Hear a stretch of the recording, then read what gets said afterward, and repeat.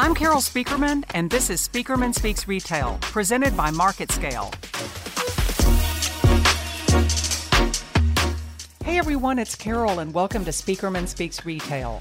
I'm a retail analyst, speaker, trainer, and trusted advisor to all kinds of retail stakeholders across a dizzying array of categories, business models, and touch points.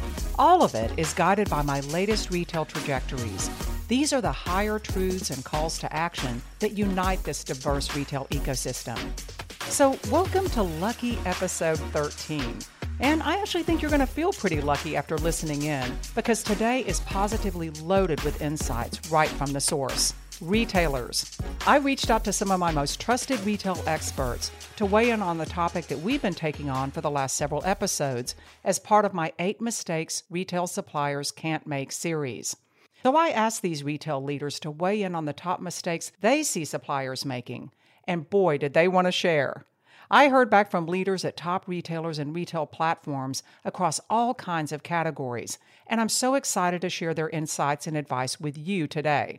Whatever it is that you supply, whether it's products, brands, solutions, or services, you're going to want to listen all the way through to hear right from the source.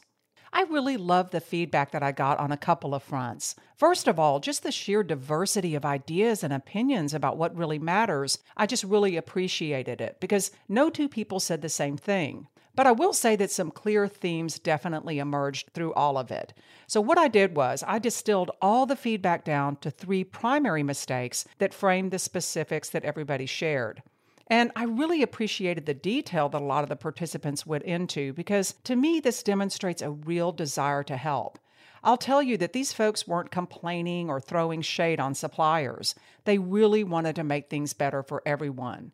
So as we go along, I'm going to reveal 3 main mega mistakes, if you will, and then I'm going to back it up with the specific comments and advice that these leaders wanted you to hear. Along the way, I might pop in a few of my retail trajectories that tie it all together because the synergies were amazing between the feedback that I got and the trajectories that we've been talking about in past episodes.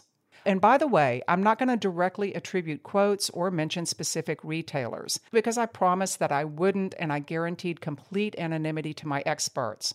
But know that the feedback is coming from retailers that should be near and dear to any supplier doing high-volume business or building relationships with retailers that have demonstrated real staying power in key categories. So the responses represent an awesome cross-section of directional retailers and digital platforms.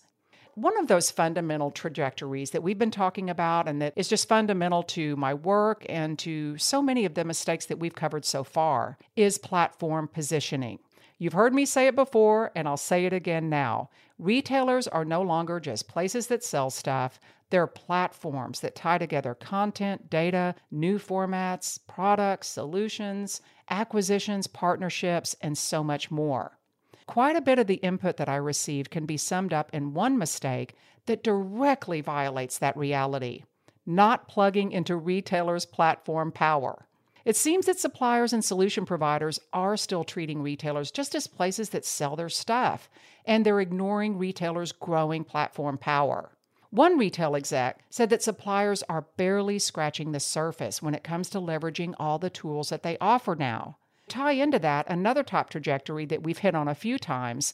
Buy, build, or bridge is the question that all retailers are asking themselves at every turn. When does it make sense to make an acquisition? When is it better to build solutions in-house or to bridge through partnership? That bridge piece, which we've talked quite a bit about, it presents obvious opportunities because that's when retailers decide to reach out for help. But here's a twist.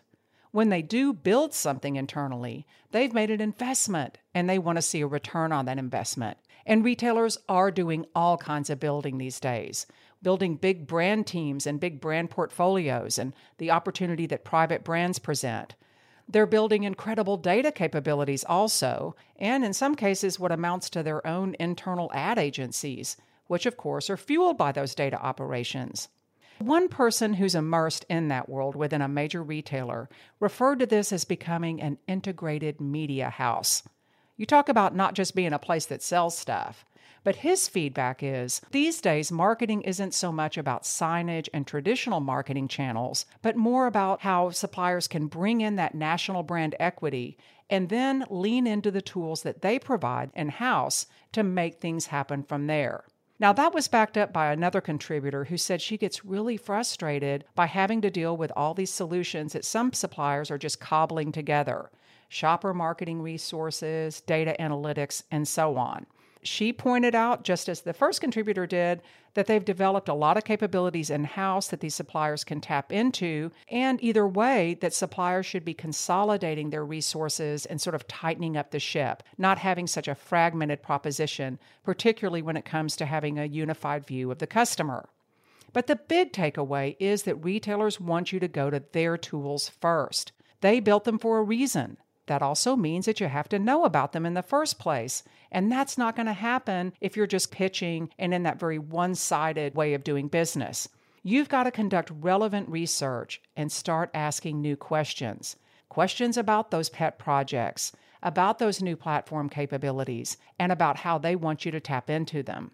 But this is all great news, and it ties back into what we talked about in the last episode. You want to hire folks and have people in your teams that ask good questions, because the more good questions you ask, the more opportunities you're going to have to meet with new people, all those new faces that run various aspects of retailers' platforms. Your retailer-facing teams need to be charged with building influence networks within retailer organizations, not just selling stuff to traditional decision makers.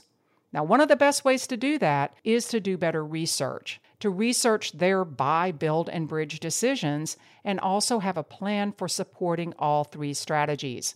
Again, it's easy to think that that bridge piece is a real opportunity because that's when they're turning over control and building partnerships, but there are plenty of opportunities to support their acquisitions and also when they're building things in-house. There's a big difference between waiting for someone at Retailer HQ to say, hey, we want you to start using this tool going forward, and you and your teams proactively getting in on the ground floor and looking for opportunities to tap into their platform expertise and their platform capabilities.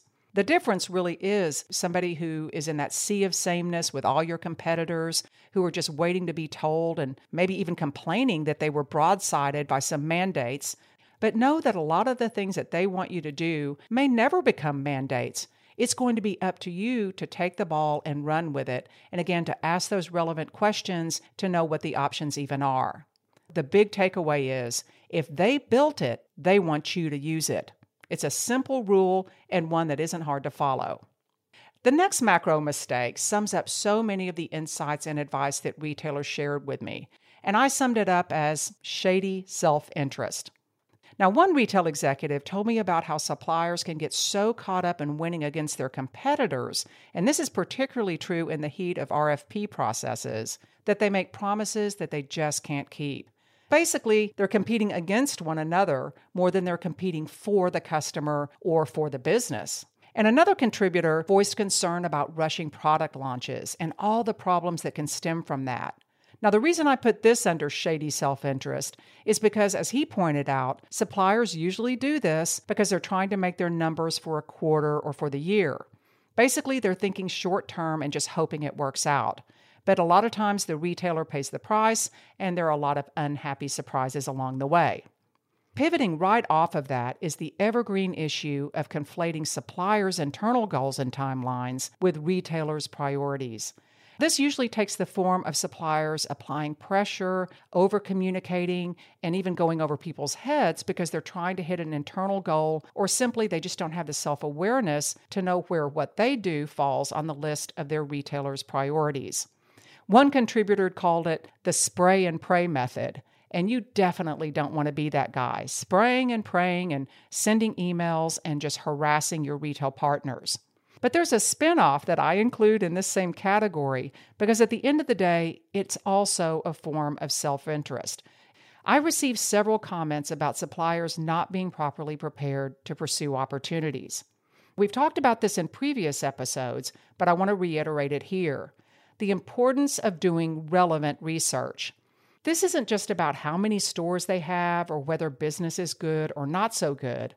This is about digging deeper. The reason you need to do this is because retailers do have so many options at their disposal these days, and the business is so much more complex. Their organizational structures are all completely unique now. No two are taking the same approach. No two are making the same buy, build, or bridge decisions. No two have the same culture or history. So, yeah, this puts a bigger burden on suppliers to uncover all these differences and nuances.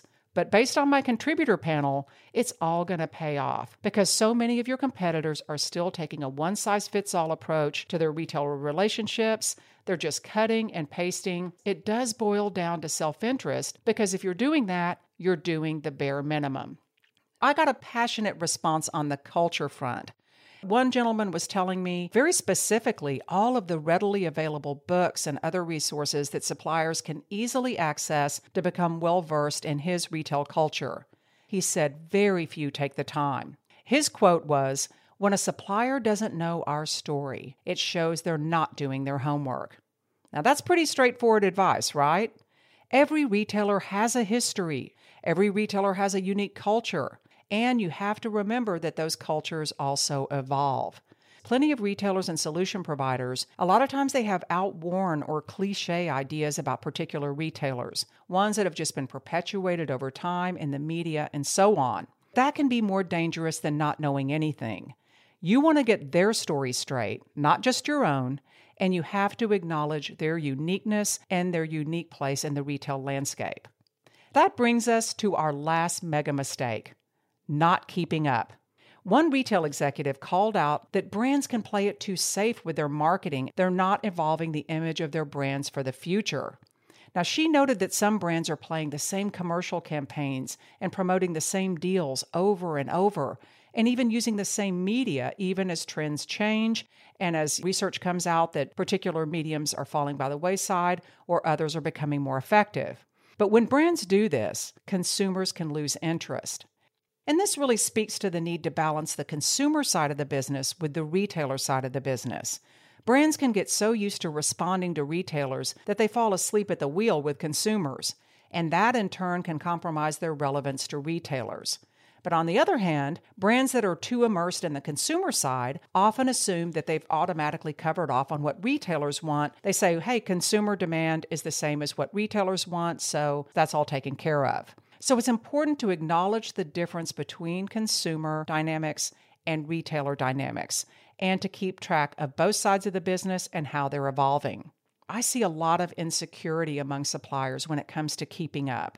Lots of suppliers worry about being exposed and looking stupid. And I guess that can happen, although I think most retailers these days are actually pretty forgiving because the decision makers within retail organizations, they're moving around so much that they're having to get up to speed on new processes and new categories and new technologies all the time. So they're in a constant learning cycle and in a constant acclimation cycle. No sooner do they get the hang of something than it's time to move on. And they tell me this all the time. So I'm sharing this with you so that you can know that the person sitting across from you or on your Zoom call may have just landed in their position from a completely different role.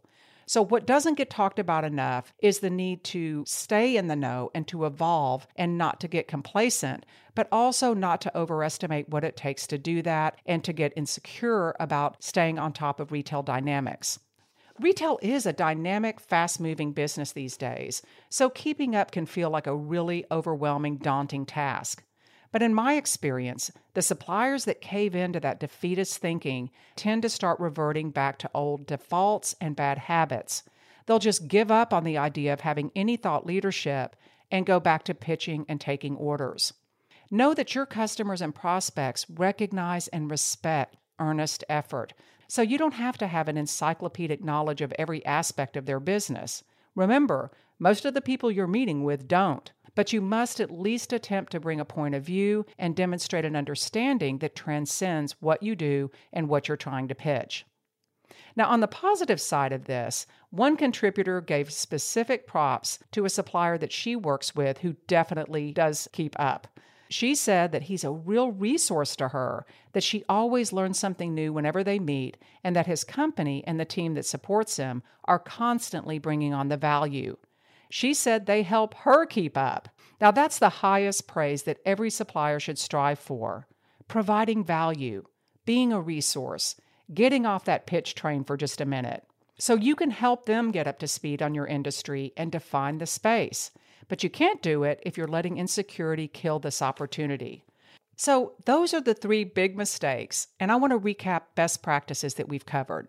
First of all, look for every opportunity to tap into retailers' platforms. And for those of you who also work with brands, the same rule applies. Many of your brand partners, especially some of these mega brands, are building out incredible capabilities, and they also want you to tap into them or have your solutions and services easily plug into them.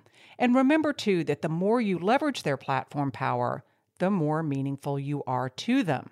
Ask those new questions and stay on top of how their platforms are evolving and the tools that they're making available to you. They may not hand you a mandate or tell you you have to, but that's still no reason not to pursue it. Build those influence networks in the process. The more that you leverage their platforms, the more you have the opportunity to get referrals and forge relationships with the folks who manage these new platform capabilities. So it really is a win for everybody. And you gotta show the hand to self-interest and get yourself off your mind. Uncover retailers' goals and timelines, and don't let yours override them. Dig deeper into your research and acknowledge your customer's unique place in the landscape. By all means, don't ignore culture, but also you need to avoid easy assumptions that may no longer be accurate or relevant. Look for opportunities to be a true resource to your partners, your prospects, and your customers. This is really good stuff, and I want to thank all the retail contributors who participated and those of you who shared insights for this episode. Know that you're helping suppliers of all stripes as they prepare for 2021. So I hope you'll stay tuned for the rest of the series, and thank you for listening in today. Now, we may have completed this roundup, but know that I always love to hear from you wherever you sit in retail. You can ping me at carol@speakermanretail.com or hit my site at speakermanretail.com to check out more insights, to subscribe to my updates, and get the latest on events and other happenings. In fact, I'm updating my calendar this week. There's a lot of exciting events on the horizon. See you next time, and happy selling.